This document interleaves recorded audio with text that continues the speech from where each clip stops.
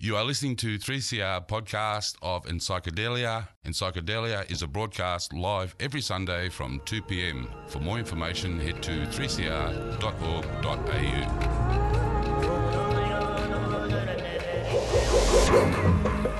Good afternoon, this is Encyclopedia on 3CR. Thank you very much to Freedom of Species back next week from 1pm. If you missed something on the show and you want to hear more of it, 3CR's website is the place to go, 3cr.org.au, and follow the links to the Freedom of Species program page. From there you can subscribe to their podcast, find them on social media, and find their website with more content from the team that run Freedom of Species, which you can do for any other show that you hear on 3CR, including our own. So please do so. My name's Nick, this is Encyclopedia, and it's a show about the always complex interactions between the altered states caused by plants, chemicals, synthesized chemicals, fungi, even some animals, as we might hear about today, although we might have to bump that because it's become a full show. It's been a full week. We've actually, Ash sitting across from me. Ash, how are you doing? I'm good, thanks, Nick. Been a full week. We've been talking a little bit about that. A lot going on at the moment. Friday with the New South Wales coroner releasing their report on the findings of 6 deaths over New South Wales festival season last year. I see today in the Herald Sun there was a little piece about Glenn Weir, the acting... No, he's the Assistant Police Commissioner. He now has the drugs portfolio for Victoria Police. And he's named 5 festivals: Rainbow Serpent Festival, Beyond the Valley, Falls Festival, Strawberry Fields, which is actually over the border in New South Wales, but only just, and Beyond Babylon, I think. Babylon, yeah. Were all named specifically as festivals that he wants to target because he claims it's a drug-fueled culture there, which is pretty patronising. But so one of the things that was... Well, there's a couple of things that's particularly concerning in this. Like, one is that right now we've just had a coroner's report highlighting that these kind of policing behaviours increase harms. She said that she found compelling evidence that was the case. And the use of drones. So that was one thing in the article, and they rolled it out, I think, for the first time at Listen Out Festival a couple of months back. And essentially, police are going to be flying their little drones over festivals looking for suspect behaviour. Now, one of the things that was highlighted in the article was that, I always like to put this in quotation, there's, quote, police intelligence, that people sometimes bury substances around the perimeter of a festival before the event and then go and dig it up later. So that was... one of the things that they said they would be looking for with these drones, people around the perimeter of festivals. But I kind of find it a bit dubious that... It is. Well, it's dubious, and let's think back for a moment because we've been talking a lot about the history of this culture, especially the sort of doof festivals, but festival culture more broadly in Australia. And there was once upon a time, there are still festivals like this, where it was frowned upon to even have a camera at the festival because the ethos there is about connection, is about community. You know, they want to say drug-fueled, but we can go to any bar around Melbourne, and that's a drug-fueled culture, but that's not the point, is it? We're not going, oh, well, people are just having drinks and it's just drug-fueled, because that's patronising. You're completely missing the point of what's going on there. So now we have eyes flying over people's campsites where people are trying to, have a feeling of freedom and of expression, and this is absolutely oppressive. And, depending on the event, some of these events, the element that is at the core of the culture isn't drug use, it's self-expression. And sometimes this self-expression, it might present itself by people being naked or partially naked. The idea that now there's going to be floating drones filming all of that, it's attacking a broader element of the culture that's not just about drug use. It's really quite an intimidating idea that, if you choose to go to music festivals, which for a lot of people are about the music or they're about other aspects of it. I mean, for me, I like the yoga. If I've not been practicing yoga much, festivals are often a way for me to ease myself back into a regular practice of yoga or workshops on various topics, particularly bigger festivals like Rainbow Serpent, they have a very deep and expansive list of workshops, galleries, art, performances. Opening ceremony, there's a whole Aboriginal camp there. It's on Australia Day weekend. I mean... Yeah. And that's one of the things at these events as well. Most of them have an opening ceremony with the local Indigenous community. And for a lot of people, that's one of their first ways of having a deeper connection to that element of Australian culture. And the idea that, you know, they're just all about drugs and that's all that's going on there and that's all that the police can see is really... You know, it's really dismissive of the broader element of what these events are about and what they mean for people who go to them. And the other thing that's slightly concerning as well is that, you know, over the past few months in particular at other protest actions, we've seen some disturbing behaviour from some police officers. And I'm betting that that's a tip of the iceberg sort of thing. I'm not saying that it's all through the police force. I'm sure there are plenty of good police officers too. But the point is that there is a culture in there of people that look like they're essentially they're alt-right police officers. And these are people who absolutely, I mean, EAD hippie, eat a dick hippie, Rainbow Serpent Festival. Like, you end up with police officers like that, policing an event like that, and they go, hey, an opportunity to, you know, punch on with some hippies to rile up a situation. You know, it makes my speculative brain fry a little bit because it's powder kegging, you know, and why? And what for what? They say it's for drug war. Sorry, but how does doing that improve community health or safety? I'd like to know that, but they won't answer that question because they're obsessed with this idea that push prohibition and, you know, out comes gold. So I might just quote a little bit from Deputy State Coroner Harriet Graham, who prepared the coronial inquest report into the 6 festival deaths in New South Wales, just for a little bit of context.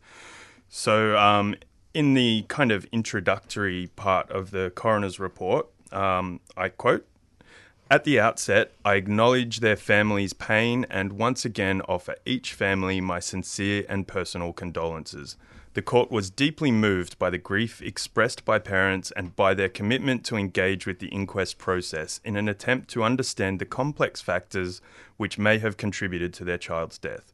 The court was also impressed by their clear motivation to help find ways that could prevent other families experiencing the pain they bear. They come from different backgrounds and may see different solutions to the issues under investigation, but each family has shown extraordinary grace and courage. They have my full respect."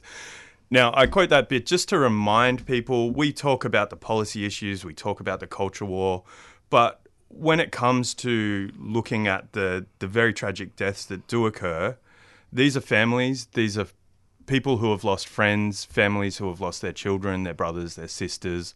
And for police to be so dismissive of their pain, of their desire to improve the situation, and of a very broad and deep coronial inquest that has clearly highlighted that at the moment, police, and this is a New South Wales report, but I think, you know, we can kind of look at the way policing happens here in Victoria also, that they are part of the problem. It was clearly stated in the coroner's report that the way that policing is currently happening, particularly in New South Wales, is exacerbating harm, not reducing it.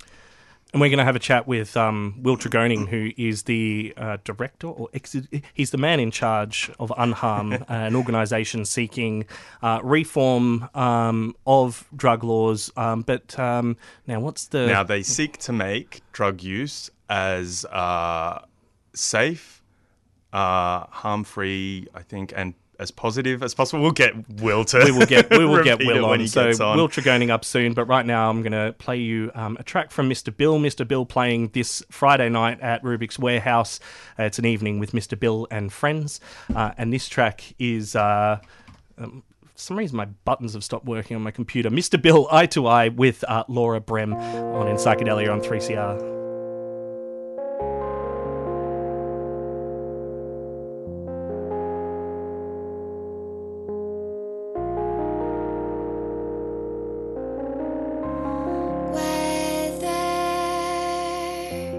Whether or not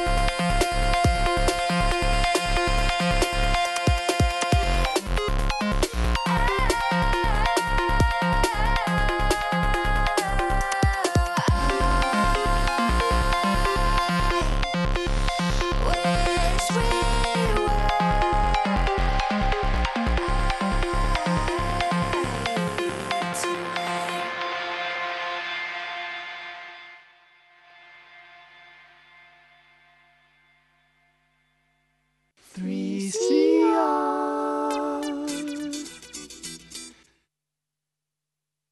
is in Psychedelia on 3CR, 855 AM, 3CR Digital, 3cr.org.au. My name's Nick, Ash sitting across from me, and we are talking about just some of the issues going on around drug policy that the government and police are scrambling with, but crossing now to the report that was released in New South Wales by the New South Wales coroner on Friday. The director of Unharm, Will Tregoning, was at that release, and Will's on the line with us now. Will, how are you doing? I'm well, thanks, Nick. Hi, Ash. How are you guys? Yeah, good. Busy, as you are too. Yeah, it's been a big week. It's definitely. it's been a while between catch-ups, Will. It's there's been a lot going on in New South Wales over the last couple of months, not only with the coroner's report, but the Law Enforcement Conduct Commission inquiry, the ICE inquiry. How are things looking in New South Wales right now? Yeah, you're absolutely right. There has been a lot going on, and one of the things that has been consistent between all those has been pretty clear calls on the government to shift policy. At the same time, they've been pretty consistently resisting doing that, as have police. So, yeah, it's been like a lot, a real escalation, I suppose, of the common sense position being very divergent from government. And I think that the police ministers perhaps even, shoved that gap further apart with his comments during the week last week about parents should be grateful for having their children strip searched by police. Just disgusting. Which I think is just sort of testament of how far government is from community sentiment on this one. Still digging in and with the cheerleading, I suppose, of New South Wales Police Executive and the Daily Telegraph. We saw... yeah. I was just going to say we saw that at that festival, a festival that was held yesterday, that there was huge police presence. I even saw police standing in what looked like a line in front of the entrance, so that to enter the festival you had to go between police officers. I only saw a couple of pictures, but this is what it looked like, with sniffer dogs, of course, the day after the report was released by the coroner. Yeah, and I suppose that reflects where New South Wales Police Executive is at, which is, again, what's looking like an increasingly isolated position.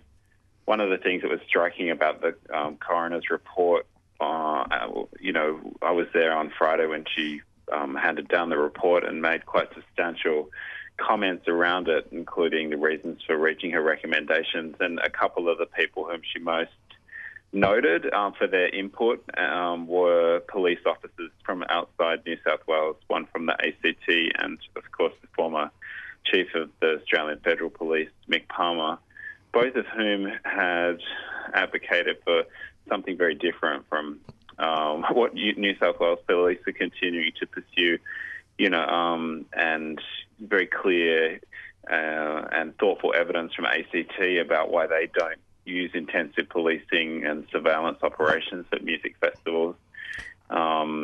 Nevertheless, we've had Mick Fuller, the New South Wales Police Commissioner, make comments essentially outraged that there could be any questions raised about the impacts of police tactics, as if raising the question were itself insulting.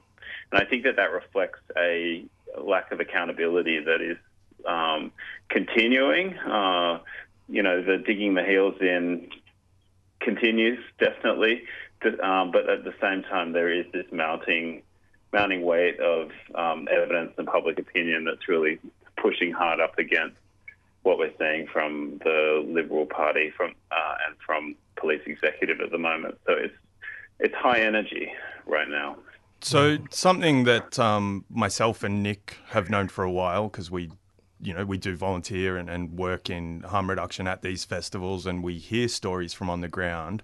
Something that we've known about for a while is like some of the more egregious behaviours around strip searching, like the really hardcore cases. My understanding is a lot of what's coming out about that is through the Law Enforcement Conduct Commission inquiry.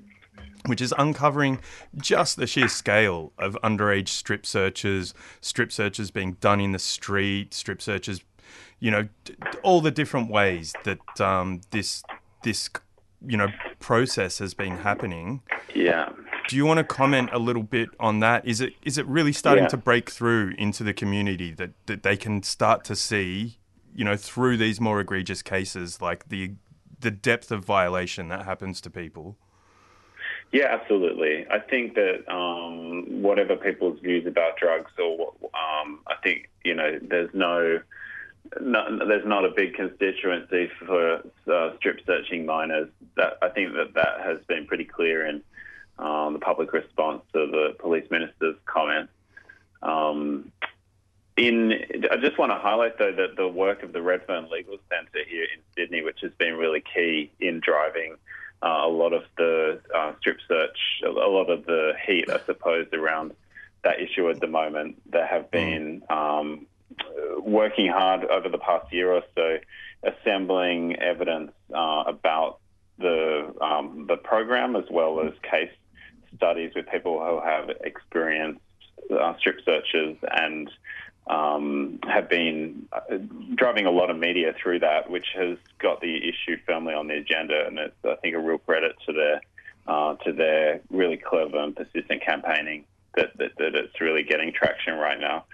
The Law Enforcement Conduct Commission has helped absolutely, and the stories that emerged from the recent inquiry that focused on incidents at Splendour in the Grass, and also then more generally around the state. I mean, the stories that came out of that hearing were astonishing. Some of the admissions that police officers made about not even being briefed on the legal aspects of the searches, and essentially just running a fairly laissez-faire kind of approach, which has ended with traumatizing hundreds of people, and shocking stories about a broader culture of strip search where people as young as 10 are being searched around the state.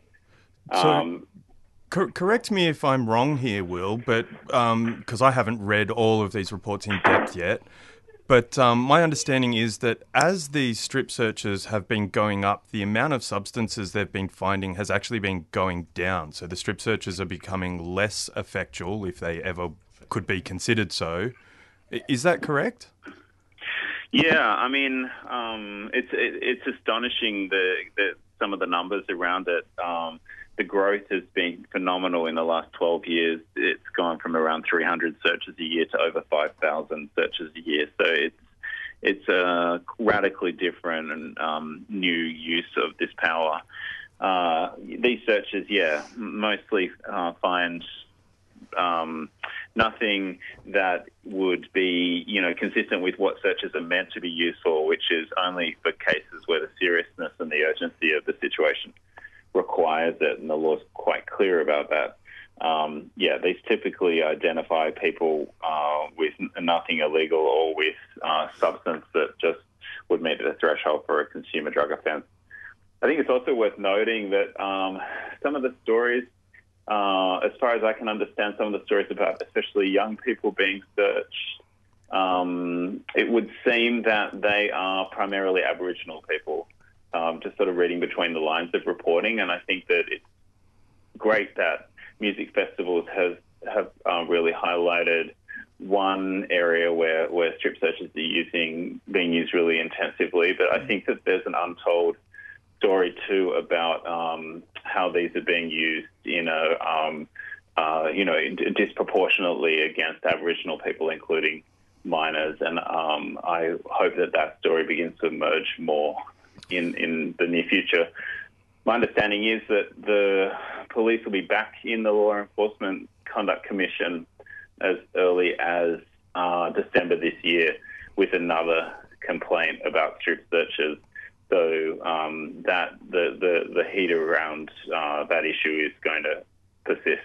And I think it's the thing that can break the surveillance program more generally. It's the clearly horrendous overreach that I think will help shift people's perceptions about other programs too, like surveillance using detection dogs and intensive policing operations at festivals. And on some of the, moving to some of the responses, the positive responses that can happen at festivals, pill testing being one of them, you've been working a lot with Adriana Buccianti, whose son died at a festival now 7 years ago, Daniel, and she has been campaigning for much of that time for better harm reduction responses at festivals, including pill testing. She's now teaming up with other parents around the country, and I believe you've been helping out with some of that. Will, can you update us on that campaign? Also, 125,791 signatures on that change.org petition as we speak.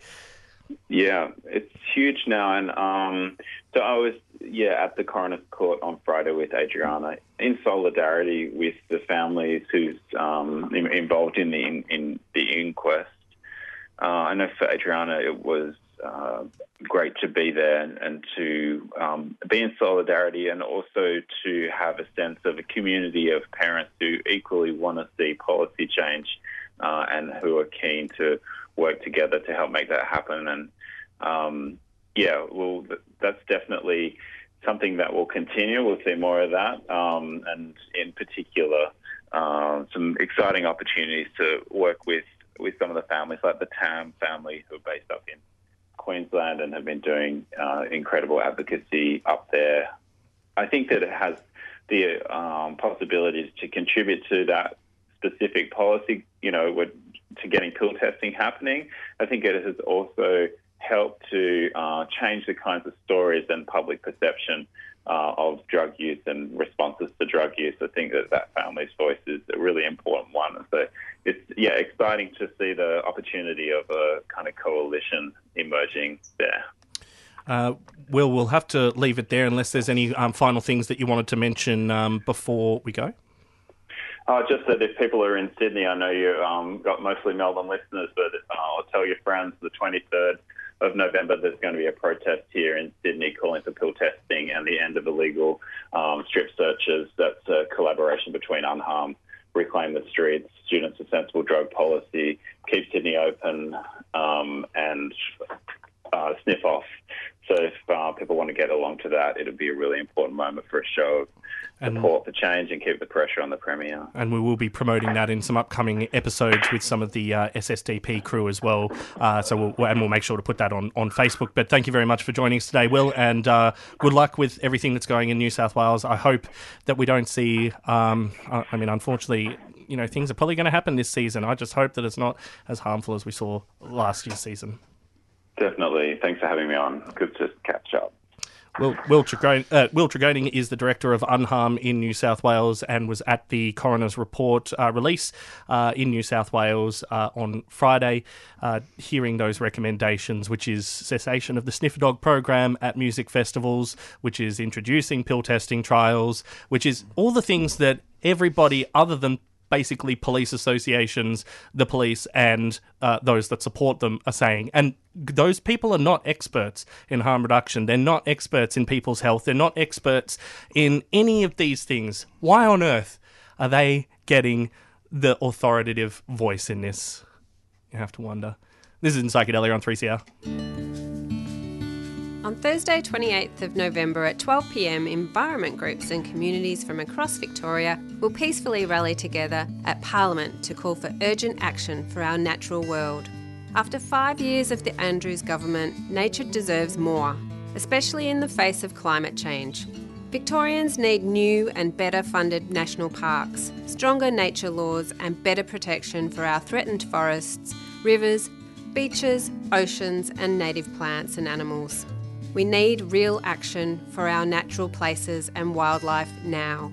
Join in the Nature for Life rally. Bring a sign to highlight the natural places you love that deserve better protection. See you on Parliament steps, Thursday, 28th of November at 12 p.m. Look for Nature for Life rally on Facebook and visit Victoria National Parks Association website, vnpa.org.au/rally. VNPA is a 3CR supporter. You're listening to 3CR Community Radio 855 AM. Visit the 3CR website at 3cr.org.au/podcast to hear the most recent recording from each show, or 3cr.org.au/streaming to listen live. And next up, we are going to be talking about vaping. For anyone who follows the news, you would be familiar with, I guess, what's become an international scare campaign based on the very real... Classic moral panic. It is. I mean, there's been some very real harms that have happened sort of tangentially related to vaping in the United States, but it seems like it is less to do with vaping nicotine than some poor quality illicit substances. So we are going to catch up with Brian Marlow, who heads up the Legalise Vaping campaign, and I believe is now the director of the Australian Taxpayers Alliance also, who has been campaigning on these issues, I think, for about 3 years now. Welcome to the show, Brian. G'day, thanks for having me on again.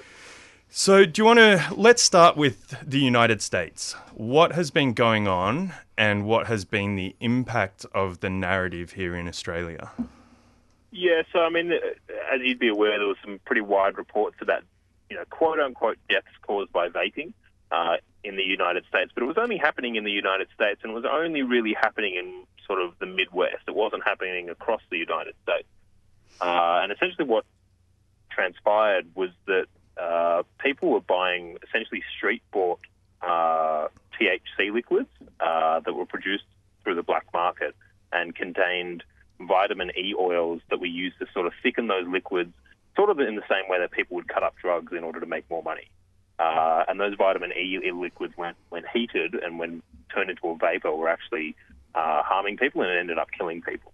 So on the back of that, health authorities here used what was a result of a black market to say, well, this is why we need to keep these products illegal, therefore benefiting a black market. It doesn't really make any logical sense, but health bureaucrats don't tend to be very logical sometimes. No, we've started to notice that, especially around vaping. I've been following the issue for 5-6 years now, and I just have sort of like torn my hair out a little bit because you're made out like you're a like you're the one acting on behalf of the tobacco companies to somehow vape kids into smoking cigarettes. But really what it looks like is going on is that the reluctance to take up this new technology, which is highly likely to be less harmful than smoked cigarettes, and every piece of evidence we have so far is saying that. Yes, we don't have longitudinal studies, but you never do for new technology. That's kind of one of the things about something being new.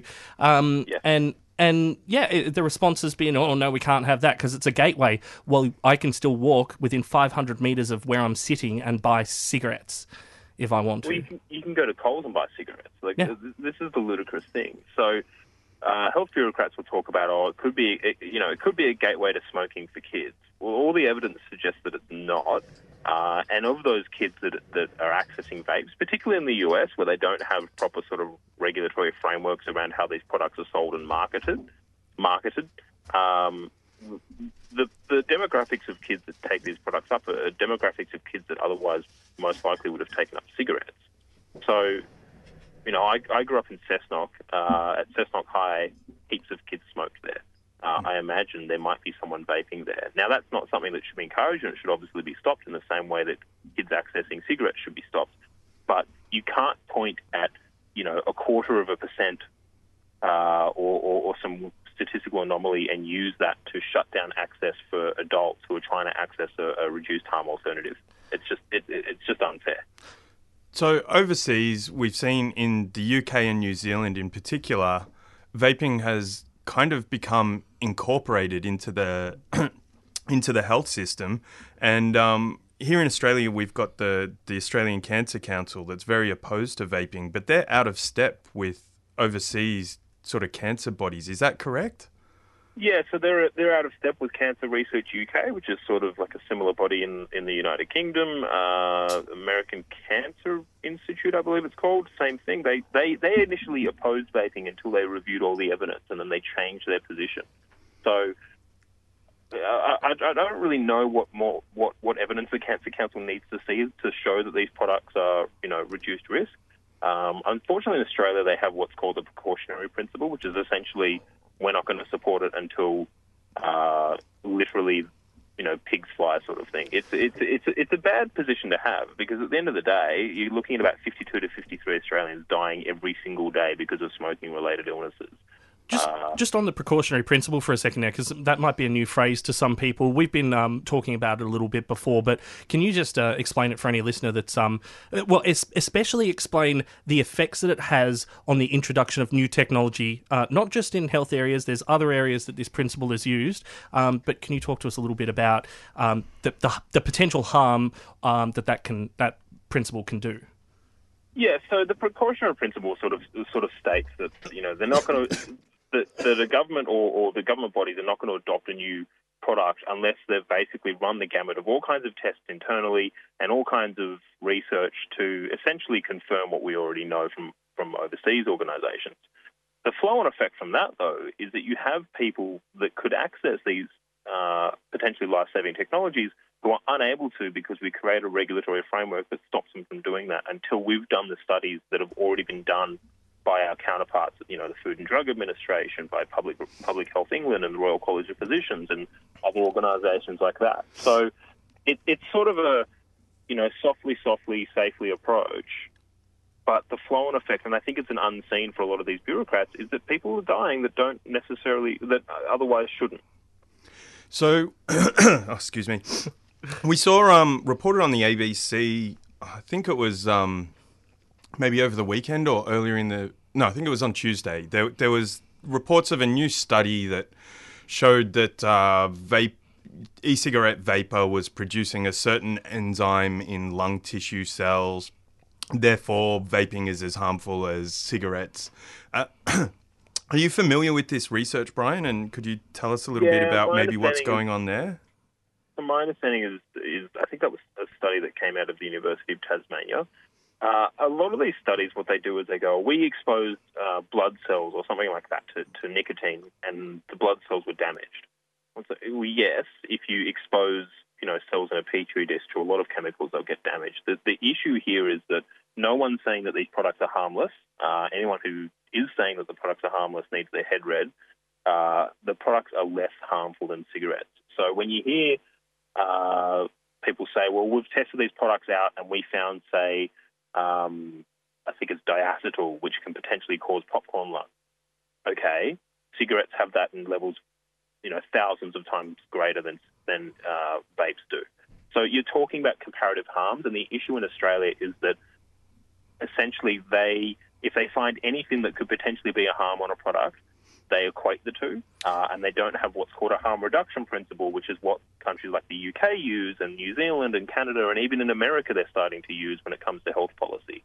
So these countries used to have a precautionary principle in how they would approach health policy, but now they have a harm reduction principle, which is why you see, as a separate issue, pill testing in a lot of European countries, but you don't see it here.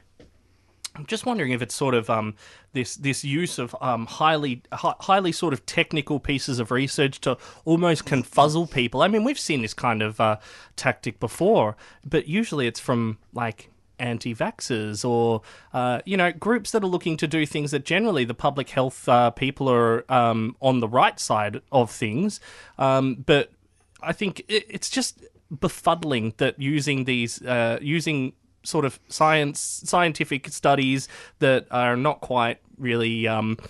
Well, I think that with my understanding of particularly some of the research that was happening maybe 3 or 4 years ago, it was kind of out of the prohibitionist playbook. They did this with cannabis like 30 years ago. They would take a primate, like a monkey or something, throw him in a room and just pump that room full of cannabis smoke for like 16 hours and go, well, there you go, it's harmful. And it's like, that's not how people use cannabis. That's weaponized. And so I'm familiar with some of the older studies on e-cigarettes, and what they would do was like just essentially hold the trigger on until it burnt out the wick. And when it burns out the wick, it produces more harmful chemicals. But if somebody using the product was actually using it, it would taste bad and they would stop doing that. Well, the other thing is you just can't. So I don't know if you've ever used a vape where you've sort of run low on liquid and then the wick burns a bit. It just you can't inhale that. You automatically cough. But no, you're correct. So there have been tests where they've just done that and they've just started burning a wick and then gone, well, if someone was to be vaping with a burnt wick, it would be very harmful. It's like, okay, well, good thing that they physically can't do that. So we are going to have to wrap up in a minute, but before we do, Brian, I know that you engage with a lot of the stores, and could you tell us a little bit about what's going on with the stores at the moment and whether those policy settings that allow Australian e-cigarette stores to operate, what direction things are heading in and there? just being clear, this is the legal regulated environment we're talking about, not supporting a particular commercial enterprise, but the legal regulated environment. You're speaking to all of them. Yeah. So I think I might just cast back to where we first were speaking about what was happening in America and how dodgy journalism and fake reports coming out of bureaucratic offices can actually hurt industry. So as a flow-on from that, all of these vape shops in Australia that don't stock tobacco products, they don't even stock nicotine. They just essentially stock flavoured liquids that help people quit smoking. They found that as a result of all these reports coming out of the US saying, vaping kills as opposed to vaping street-bought liquids kill, people stopped buying what are called starter kits, which are like, you're a smoker, you walk into a vape shop, you buy a vape and the liquids, off you go, and hopefully you'll quit smoking. So essentially, that all stopped, and vape shops were losing about 20 to 30% of their business as a result of poor reporting. And the flow-on from that as well, though, was that all those people who were buying starter kits, those are smokers that could potentially have gotten onto a less harmful product. So, that's the real-world implication of when a bureaucrat just lazily writes up a media release saying vaping kills because they probably just don't like vaping. They don't consider what the flow-on effect from that is. Now, the businesses are starting to get those customers back now that more news has sort of actually investigated the issue and found, actually it wasn't nicotine or regular liquids at all. It was just street-bought black market product. But I guess the only thing I would say is that people who work in journalism and people that work in health policy really need to consider the implications of what happens when they use dodgy journalism or dodgy reports. And just to be clear here, Brian, as well, these e-cigarette vendors, this isn't Big Tobacco, right? Big Tobacco doesn't own these stores. No, these are all working class people that found a new technology. I mean, the biggest vape shop in Melbourne is Wick and Wire, which is run by a guy named Stu. He has 3 shops. 5 years ago, he was working in IT, and he found a way out of smoking, and then he thought about essentially, selling these products to some of his friends, and it sort of built up from there. It's a pretty common story for that industry. Various big tobacco groups. These are just working class people who have managed to help people quit smoking and build a small business. I mean, it's something that as Australians we should all support. All right, I think we will have to leave it there. Brian, thank you for joining us this afternoon on In Psychedelia. No worries. Thanks, guys. Brian Marlow, the director of the Australian Taxpayers Alliance and the head of the Legalise Vaping Australia campaign. And I think you can support them. I mean, really, the best way to support this issue is to wrap your head around what's actually going on. If something seems like it's maybe in the moral panic territory, I really want you to start to recognise this, my friend on the other side of this microphone. Moral panics are they're the compost of prohibition, and this is what's going on in the vaping space. We need to be able to recognise moral panics. You need to be able to see, especially when you see certain kinds of people quoted and you don't hear other voices, recognise that there might be a moral panic going on. Well, I think as well, if you are a person who vapes already or somebody who's thinking about trying vaping as a pathway out of smoking, go to your local vape store. As Brian said, most of these people who started these stores, particularly the ones that have been around for a few years, they are ex-smokers who are passionate about getting people off smoking. And so they can give you professional advice, they can help you out with it. And importantly as well, they're operating in an environment where most of the governments around Australia essentially don't want them to be there. They would shut them down if they could. And just another reminder as well that vaping nicotine in most states in Australia and Victoria is illegal without a prescription. So most of the time when people are vaping, they're not even vaping nicotine. They're vaping a flavoured compound, and it's not at all related to the thing in the US which caused those deaths and hospitalizations, which was vitamin E acetate, which was used in a black market cannabis-related product. This is In Psychedelia on 3CR.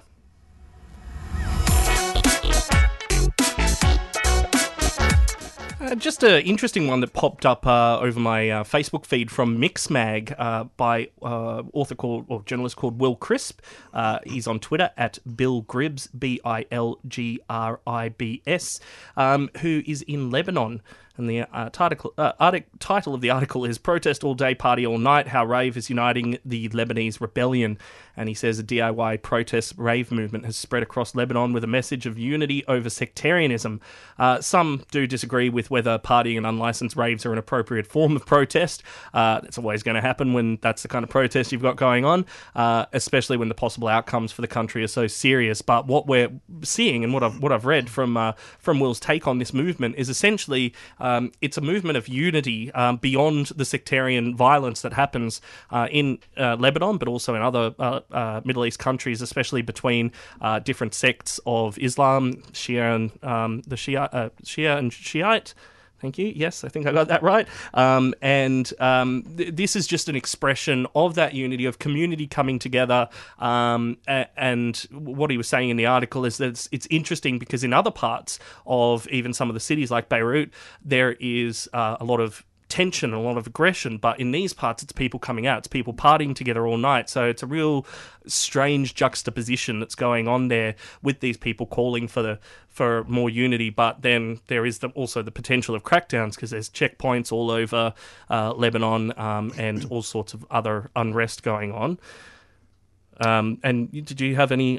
Oh no, I was wondering if you were going to play the track. Do we have time? Yeah, no, I am going to play the track. So there was also a track played by one of the DJs, and the track is a remix of Zaki Nassif's Raje Yitamar. I'm sorry if I pronounced that wrong. Yitamar. Maybe. It's an Arabic folk anthem from Lebanon's civil war, which directly translates as "We Will Rebuild," and the remix was created by the Lebanese producer I'm about to play now. He's also a former NBA basketball player. His name's Ronnie Sekali, and it was a direct response to the protests and was being played on the streets of Beirut on October 21st, so just a couple of weeks ago in Lebanon. And where did I put it in here? There it is, and here it is for you now. This is in Psychedelia on 3CR. Enjoy.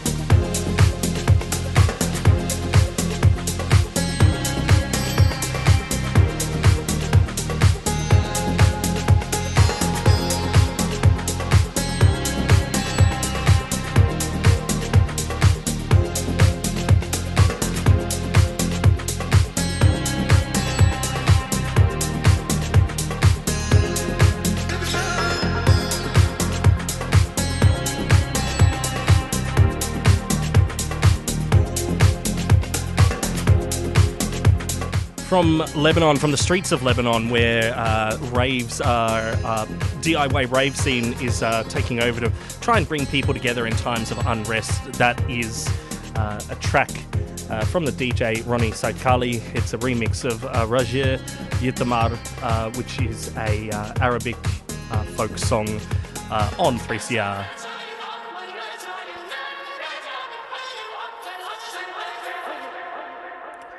And for you now, on Wednesday night at Cinema Nova was another screening of Dosed, the movie that has been doing the rounds around Australia. It's been in Sydney, it's been in Perth. I think Perth was just the other night, Adelaide as well. Story about a young woman's struggle with opiate addiction and using various kinds of what can broadly be described as plant medicines, including mushrooms, iboga, to try and treat her addiction. Afterwards was a panel hosted by Cam Duffy from the Australian Psychedelic Society, and had Nigel Strauss, who is a researcher. He's also part of Mind Medicine Australia's academic advisory board, and this was a little bit of their interaction at Cinema Nova on Wednesday night. Nigel, you've seen quite a few films that are focused on the theme of the use of psychedelic medicines, both in conventional and unconventional ways, to help with the healing and therapeutic journey. What did you notice about this film? Yeah, well, there's been 3 films in the last month or two. I've been to all of them. They've all been very interesting. I think this one was more interesting because of the iboga, which probably is the least known. Not that much is known about iboga in Australia. It hasn't really been used widely, but interestingly, it's legal in New Zealand, and I don't know if there's more than one clinic. I know there's definitely one clinic over there. So it's closer than we think, and there just isn't the energy at the moment to introduce iboga into Australia, but I think films like this will really help, and I think there's such a big problem with opiates that hopefully it'll happen soon. And the role of iboga, which has otherwise been used in West African sort of shamanic rituals, so it's kind of given a sort of function in those cultures to, I guess, enable the confrontation with the self, and a rite of passage in a way for entering, I guess, the tribe as an adult, perhaps. The way it's used, as you've seen in this film, is for rapid kind of a resetting or remodulation of the opioid system, which was one of the problems why mushrooms didn't simply work for Adrienne. There was still the opioid dependency that her nervous system was kind of caught up in, and the function of the iboga, was to work on that system. It has a psychotherapeutic component to it, as you sort of witnessed how that was built into the ritual, and looking at integrating some of those themes, but the work on the nervous system to enable the more rapid recovery and remodulation of that system was the function essentially it played in I guess, Adrienne's journey. Do you have any further comments on that? Because it's quite complicated, isn't it? It's complicated, and look, it was a great film, and it detailed things quite well. It was just done in a way that was a little bit disorganised as far as I'm concerned. Look, I approach this whole thing from a very medical point of view. I think we have to standardise it, and to try and understand these drugs and work with them in a clinical way. There's a huge movement, I know, of people who want to just get on with it and use them, and there are people who are using them. That's fine, I don't really have an opinion on that. But my interest is that we've got to try and understand these drugs and standardise their use and use them safely. And I think that I was a bit concerned with the way this was presented, in that nowadays, if we have someone who's addicted to opiates, and we are going to use iboga, then we're not going to consider the psilocybin until later. There's a whole lot of things about that film that were just a little bit awry. They were giving them grams of mushrooms, and we don't know what the dosage of the psilocybin in the mushrooms were, and they're having major doses and minor doses. It was all a bit much in a way. I think that. And also the other interesting thing about that girl, and this is from a psychiatric point of view because I'm a psychiatrist, I wasn't quite sure, or that woman, I wasn't quite sure about where she was coming from. They didn't really paint the picture of her background adequately. She was addicted to the drug. She'd been through some sort of had some issues. We never found out what they were. We didn't really know what the relationship with her parents were, what sort of relationship she had with her stepfather. I just feel from a psychiatric point of view, I like to know context. I'd like to know why people get into those situations. I know she had a terrible problem with substances, but why? And we never really got to the bottom of that. But she ended up being a very serious addict, and then we didn't really. We found out that she was taking more opiates than she told the people who were treating her with Iboga. That's a very dangerous situation. Then later on, she started using again. The thing about Iboga that people really have to keep in mind is that it sensitises you to opiates, so that if you're using opiates, you do the Iboga program, you go back to your old dose, it can kill you because your body is much more sensitive, and that's a real problem. She was very lucky, in fact, that she didn't die. So there's all that stuff, and I'm a little bit overwhelmed by it all, but Iboga is effective. You have to cut back on the amount of medication that people are using, know how much they're using, so it should be done in a very controlled way. She probably should have gone in a week or two before and been prescribed the opiates while she was waiting to use the Iboga. It's a safe practice, and I think that's very important. Then afterwards, again, it's very important that the drug that she be looked after, and she was. I'm not saying these people had all the best of intentions. I'm not criticising them for that, but we do need controls, and I think that part of the problem, and as pointed out in the film, is that psychedelic medicines are still not freely available, obviously, but it's starting to change, and hopefully the situation will be rectified, and eventually these drugs will be used, and I think early studies, the film too, show that they can be very effective. So with her, the Iboga treatment, it stops the withdrawals, it gets you off, it's a detox. It can be a very deep experience for people. They can really go into themselves to try and understand themselves. One of the blokes in the film said everybody gets better on Iboga. That's not true either. Some people do, some people don't. There's relapses. The key to all psychedelic treatments, whether it's Iboga, mescaline, LSD, MDMA, is that you've got to follow it up. There's got to be integration, and people have to, if people do gain great insight into themselves, which does happen with these psychedelic drugs and these experiences, transformative experiences, there has to be integration and there has to be long-term follow-up. You can't just, she was taking all this psilocybin for the movie, it glamorised it a bit, I thought, but nevertheless, it should be done in proper context. I'm speaking as a psychiatrist because I think these drugs have to be used safely and properly. Dr. Nigel Strauss there speaking at the end of the Dosed panel on Wednesday night at Cinema Nova. There's still screenings happening at Cinema Nova if you want to go and see that movie about a young woman's journey trying to seek help for her opiate addiction with psilocybin, Iboga, and Ash.